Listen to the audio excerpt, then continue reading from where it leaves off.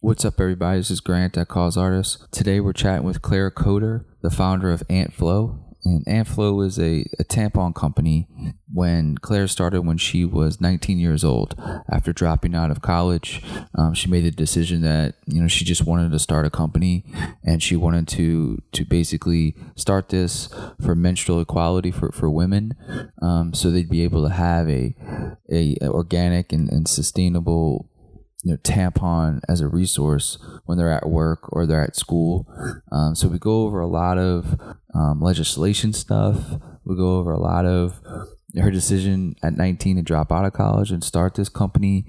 So for as a man, pardon my ignorance on a lot of this, so I really try to let her talk a lot about it, because, I just don't know that much about the tampon industry and what's out there for women. But now this gives a great insight into that sector, and a little bit more understanding of how laws are coming out that are going to be benefiting women, and just a lot of the ins and outs of just a founder that started a company, because she had her period at a really awkward time, right? And she didn't have the comfort that she needed around her, and she just didn't want other women to feel that way. So it's a really fascinating conversation. I learned a ton. Hope you do as well. All right, have a good one. Bye.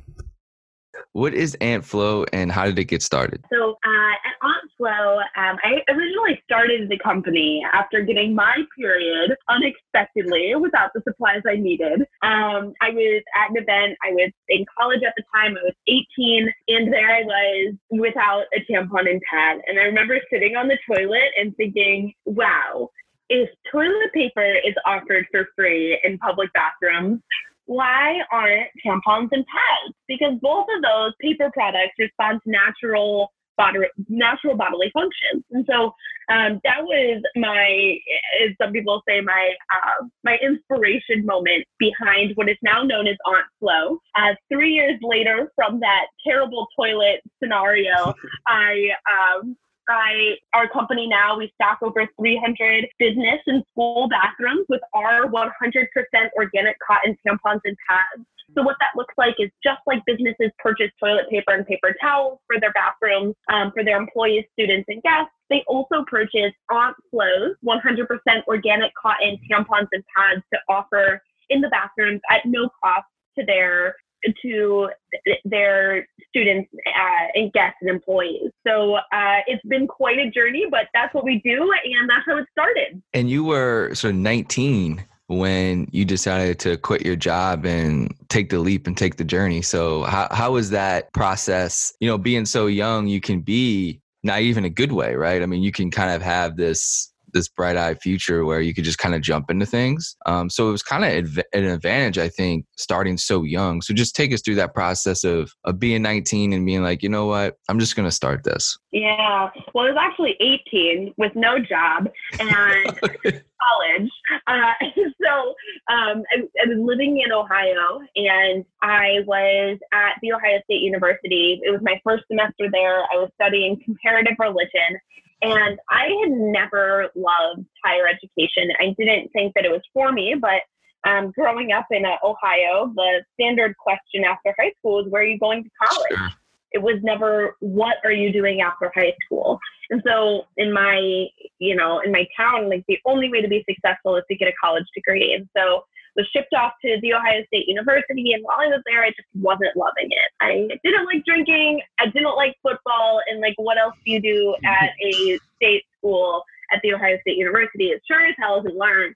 And I was, so while I was at the university, I did start integrating myself in the greater Columbus City, and that's of course when I got my period unexpectedly, yada yada. And I remember thinking at the end, after I got the idea that it was enough of a reason for me to drop out of university. I didn't love the time that I was having there, and I knew that I wanted more for myself, and I wanted to constantly be improving. And I knew that was not college for me, and so I promptly went to my guidance counselor the weekend after this happened at Ohio State, and I told her, I'm going to drop out of college. And she was like, don't you want to take a leave of absence?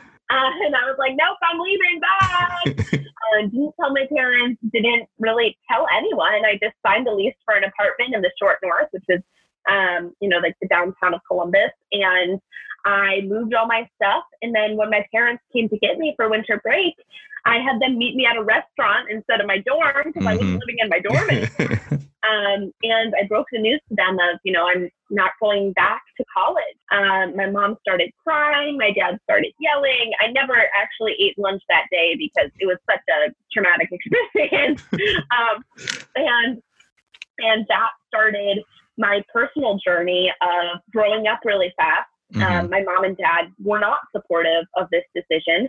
I had not really lived on my own before. And meanwhile, I was also trying to start this company. And so frankly, that was in 2015. So frankly, 2015 and 2016 were a lot of Claire figuring out my Maslow's hierarchy of needs and figuring out my basic needs. I worked a variety of waitressing jobs to pay my rent.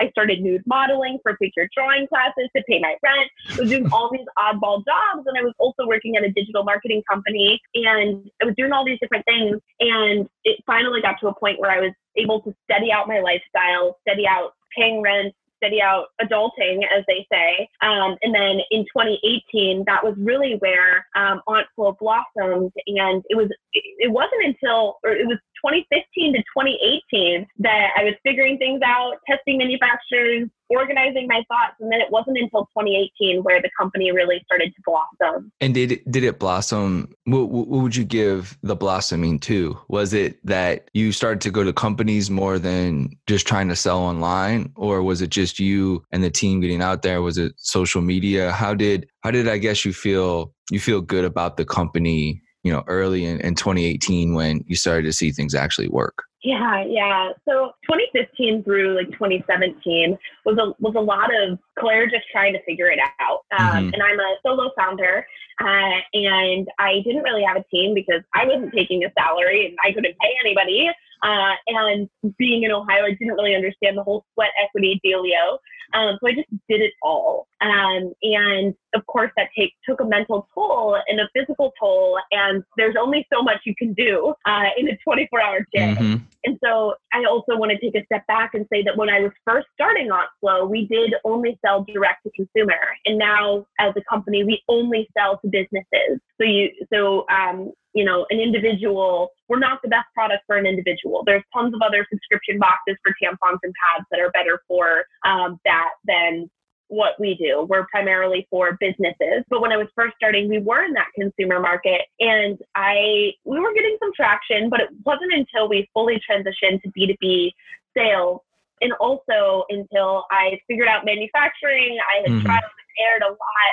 And it was really in 2018 where I hired on Anne, who is now our director of sales. And she really took a lot of the load off of me. She was my first real full-time employee. And that was when we were able to grow and blossom together. Well, what's the one thing is about tampons is that what is organic in the tampon realm, organic versus everything you see on your shelf? As a woman that walks in, they're just going to buy a tampon, right? That they've sort of been buying since they were super young, right?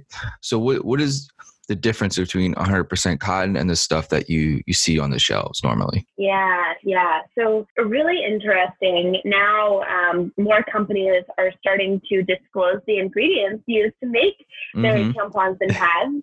And what's been found is that many larger brand companies that you see on the shelves, their products are made with rayon, synthetic fibers, perfumes are added. And when you think about your body, the vagina is actually one of the most absorbent parts of your body. And if you're going to treat yourself to organic strawberries, why would you be putting perfume in your vagina?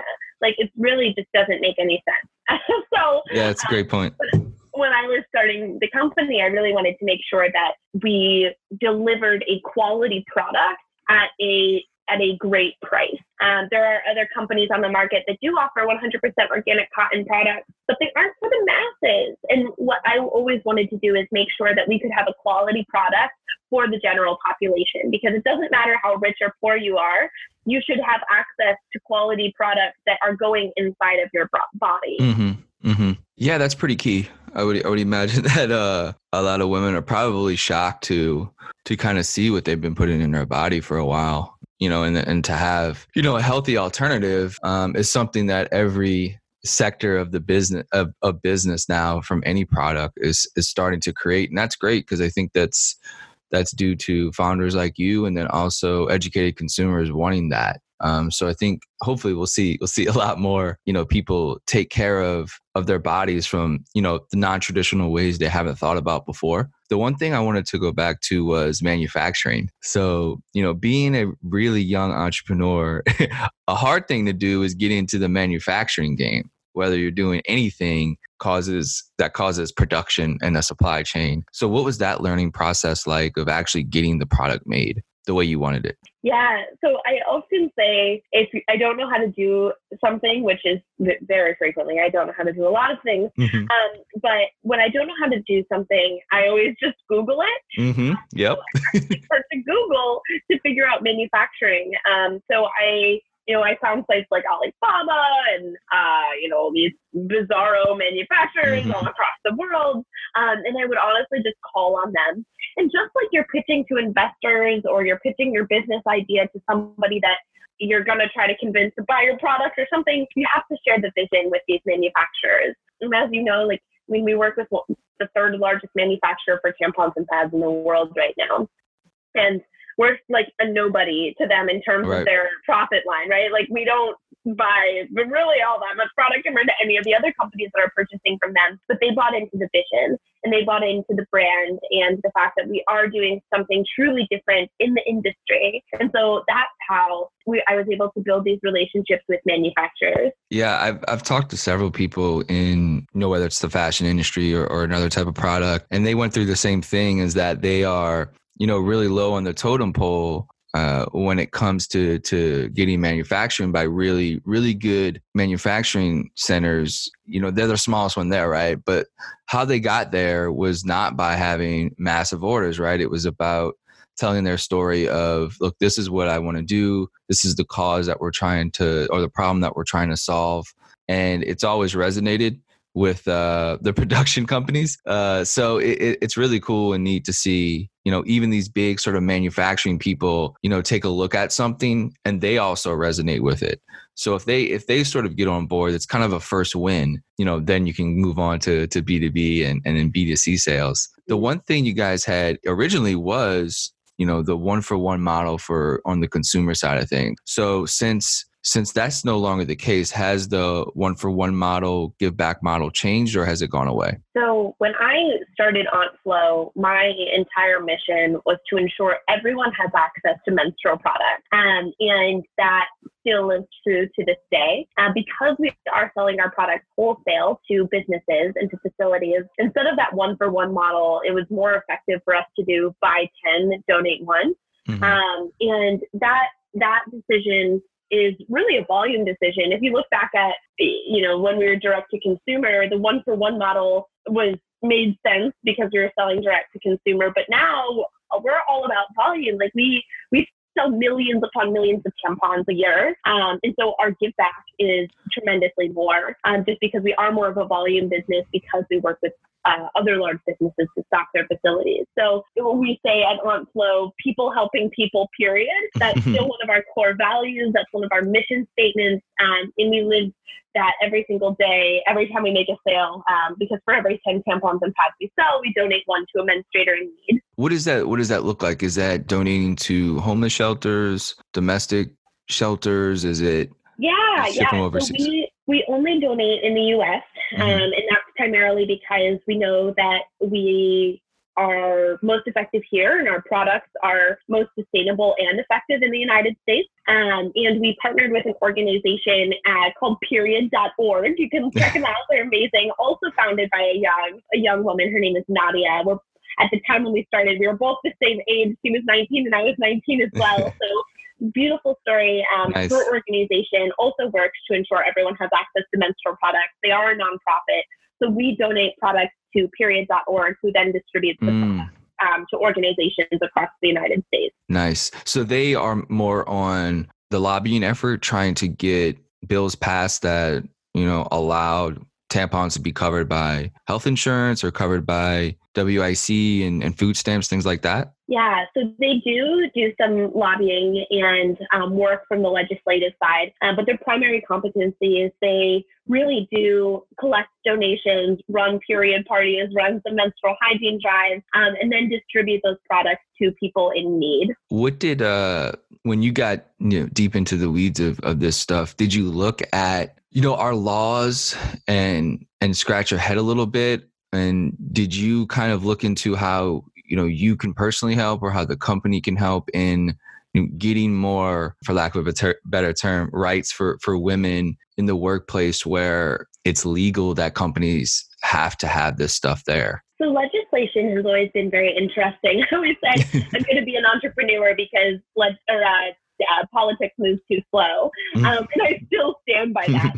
The fact that, legislation now has worked in our favor, but when we were starting, businesses weren't required to offer menstrual products. Schools weren't required, but they were doing that because we have clear, tangible data that demonstrates that by offering free menstrual products in a place of work, it can reduce number of lost work hours from women going to the store or going home when they get their period unexpectedly. It can increase employee satisfaction. And then from a school perspective, for middle schools and high schools, we've actually recorded attendance increases amongst young girls by 2.4%, which is absolutely wild and exciting. So we really lean on that data. But from a legislative side, in 2018, 3 states did pass legislation requiring middle schools and high schools to offer free menstrual products in their bathrooms.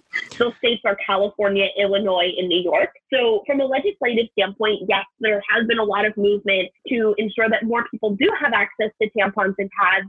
But also at the same time, if you look to the data, this is really a no-brainer. And thankfully, it's also a bipartisan issue. At the end of the day, it's about making sure that more girls attend school.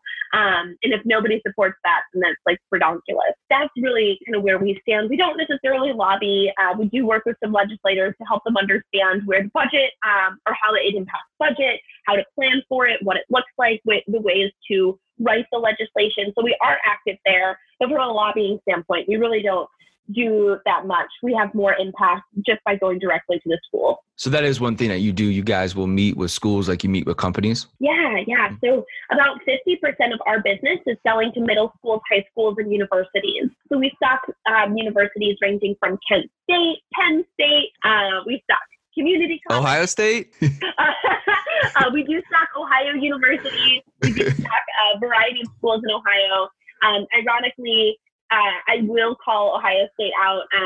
They did not select us as a supplier, even though we're the only company, or that my entire team graduated from the Ohio State University, and we offered to price match any product that went into their building. So funny, very funny that they are not a customer of ours, but maybe one day, yeah. No holding out.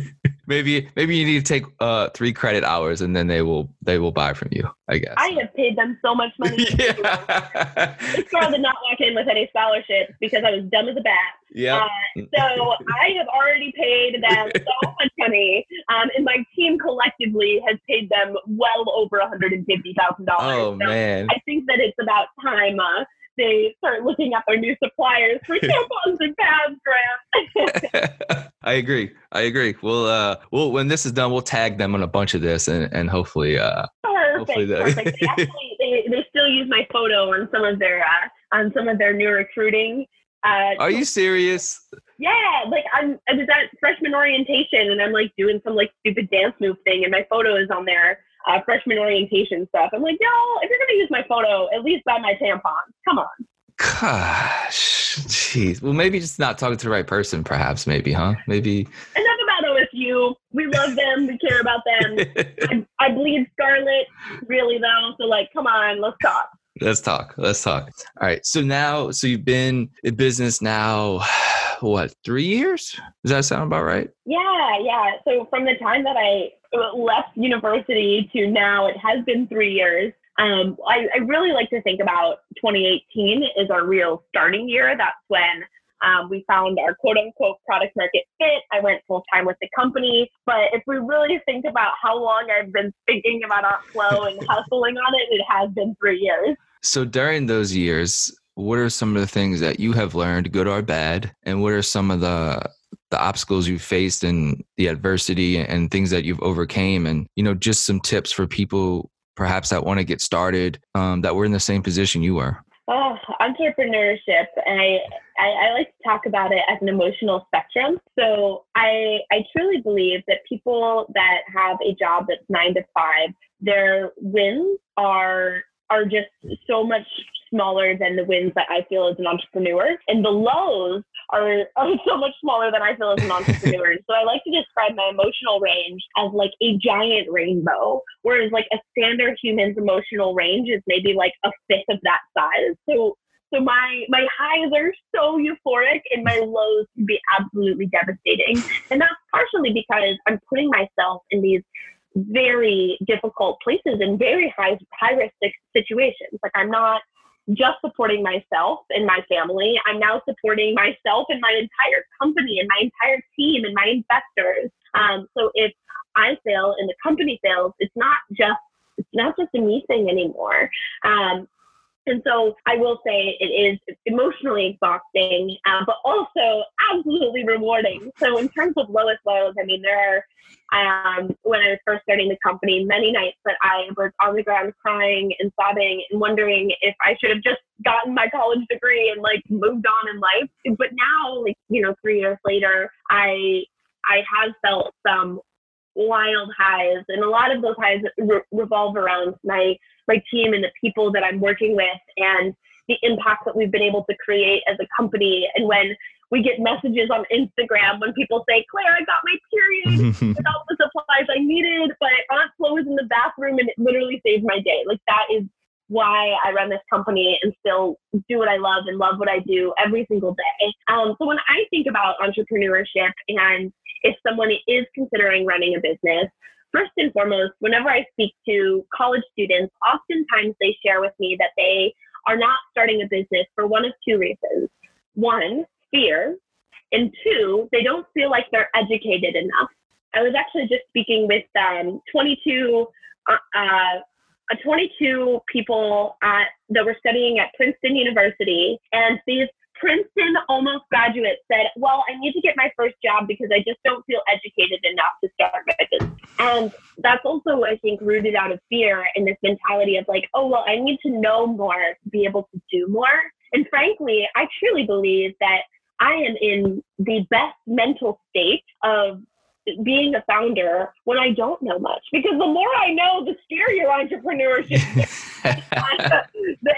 And the more I know, the less creative I can be. And I think that truly rings true in really any industry. The less you're taught how to think, the more you are able to create and to test boundaries and to try new things. So I think that that's really critical to remember. And then in terms of not starting a business out of fear, oh my God, honey, if you're fearful of starting a business, definitely don't do it, because like starting is like the least scary part. It's continuing and crying on the floor and dedicating all of your savings to the company. That's fucking scary. Yep. Starting is the easiest part, frankly. Yeah, no. It's scary. You're 100% right. You're 100% right. Starting is the easiest. The hard part is the day-to-day, the month-to-month, the year-to-year. So waking up when nothing seems to be going right. The every single, minor thing that happens to go wrong before 9 a.m. on a Monday. Those are the things that I think really test an entrepreneur and weed out the ones that just were doing it because they thought entrepreneurship sounded cool. Right. And that's also a bad reason to get into it as well. Right. Oh my God. When the students were like, yeah, I want to be an entrepreneur because I think it's cool. I'm like, oh no. Well, they probably will not succeed though. So, because the marketplace will chew you up and eat you alive if you're not in it 100%. If you're just in it to be cool and lackadaisical, it will eat you up, chew you out, and you'll be done. It'll just crush you. Definitely. One thing to go back to was you said to please your employees, the people around you and your investors. Can you go back to a little bit about funding and how you went about that situation? Yeah. So at the end of 2018, we raised $1.5 million to grow the company. And we raised that from funds and angel investors. And it was at the end of 2018 when I really felt comfortable taking money because the company was now in a position where we had some general traction. We had around 250 enterprise customers. I felt comfortable with knowing where to put that $1.5 million and how I was going to activate and use that money to be able to show a return. Whereas prior to that, I really had no idea how to use money, and I would rather play with my own money and make a mess of it than play with other people's money and make a mess of it. If you go to Silicon Valley, there's a different mentality around that. Right. But in my mentality, I just wanted to make mistakes on my own before I brought in other people.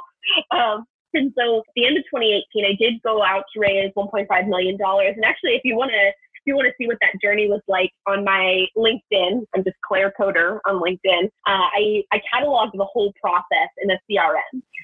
So I knew how many meetings I took, how many no's I got, how long it took, how many follow-up emails. All of those details are outlined. So if you are thinking about raising money for your company, check it out. Raising money was not easy. It was actually extremely deflating because, especially for early stage companies, when investors are handing you checks, it's because they believe in you as the founder. And when they're saying no, it's probably because they don't believe in you as the founder. And so, for 6 months, I would go to these meetings and just get railed by investors on like why I wasn't smart enough, why I wasn't old enough, why I wasn't good enough, why I didn't do things right. And that challenged me in a whole new way to think critically and reanalyze myself as a founder to explore how I could be better. So yes, the fundraising process was a wild one. And I'm excited to be done at least for the next 12 months. How long did it take, that process? I'm going to link to your LinkedIn journey, because I think that's a really interesting way to do it. But what was the time frame from when, okay, we need to raise money, to actually going out and actually doing that? It's hard to really pinpoint how long it took, because I could say that it took 3 years, because when I was first starting my company, I was connecting with people that ultimately became my investors 3 years later. And a lot of pre-seed investments and seed investments are based on relationships and based on the people that I had originally connected with when I was starting. And then when I did go out, quote unquote, on the road to fundraise, reaching out to people that I had built relationships with was a lot easier. So, I mean, one could say I've been fundraising my whole life, but in terms of the actual, like, okay, I'm going to really dedicate time, I'm going to build this CRM, I'm going to do some cold outreach to investors as well. From time of originally starting to time of closing, it was between 4 to 6 months. Going back to something you said a little bit earlier, how has your parents responded now that you've kind of taken this, journey over the last few years and done some really valuable things for people's lives and impacted a lot of people's lives? Have they changed a little bit on your decision, and are they supportive of the company? Yeah. So super thankful. My parents came around. I actually came to learn that my dad never even graduated from college. So that's funny. But I think when I was leaving university, it was definitely a shock to them. I had always been a quote unquote grade A student, graduated high, top of my class. And I was going down that standard track.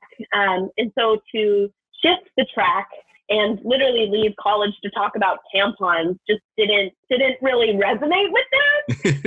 It's a different path. Now 3 years later, my dad, I call him a flow bro. I call all of our guys, even like you, Grant, people that support Aunt Flo but might not have their period, called sure. flow bros. Love it. In my mom is an art therapist, and so she works with a lot of folks that don't have all of the means to be able to purchase their own products. So she's been really supportive in the community outreach that we do as a company as well.